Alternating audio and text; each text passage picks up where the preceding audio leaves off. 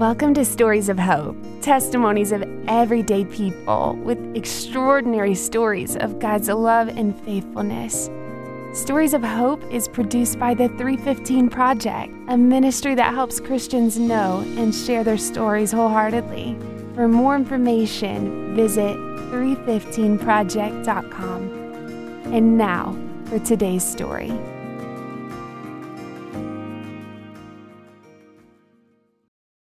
My name is Stephanie LeBlanc, and this is my story. About 3 years ago, I was living a quiet life with my husband Christian and our 4 kids, who were all the ages of 6, 4, 3, and 1 at the time. Then on a vacation to visit out-of-state family, my 4-year-old daughter, Adelaide, spiked a fever in the middle of the night and was complaining of severe leg pains. And after a day or so of no relief, I took her in for a routine blood test to rule out an infection. And that's when we learned that it was leukemia. When we got the news, I was in complete shock. I remember thinking, this can't be right. My daughter is too young and healthy for such a disease to be in her body. I knew that my faith and what I believed was about to be put to the ultimate test. I was hit with the reality that no matter how hard I strived to do the right things for the right reasons, life was ultimately out of my control.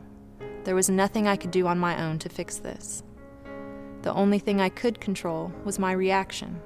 I could let this wreck my faith, or I could choose to let it refine me and bring me into a deeper understanding of who He is.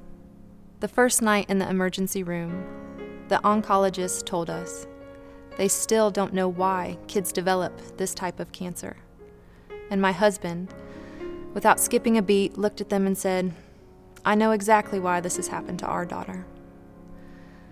Whether God decides to miraculously heal her, or if He uses modern medicine to heal her, or if He chooses fit to take her, it will be for His glory. It was then that I knew that this would not overtake us. God had given us a clear purpose for it all.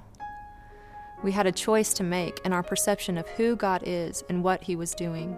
We could focus on the fear of the unknown, or we could choose to focus on Christ and His blessed hope that He was working all things together for good. This choice to trust Him was and still is a daily battle. It does not come naturally to me.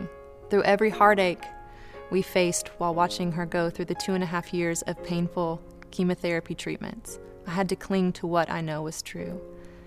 I realized we were not just fighting cancer, but we were fighting an enemy that was out to rob us of the joy and hope we have in Christ.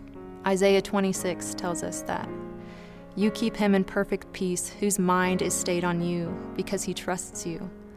And this is where my true comfort and peace came from, keeping my eyes focused on Christ. I know that God's goodness does not waver with my feelings or emotions.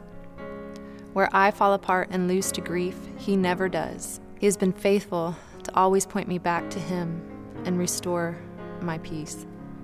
I could have wallowed in the pain and stayed there, but God gave me the strength to choose joy and to teach my children to do the same.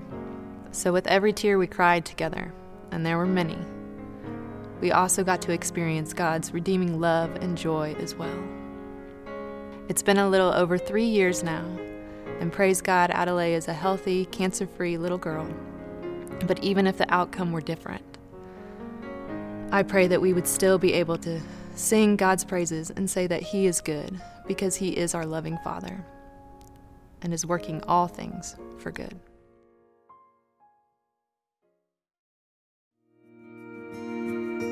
We hope you enjoyed today's story. Stories of Hope is produced by the 315 Project and made possible in part by our generous ministry partners and listeners just like you. To learn more, visit 315project.com.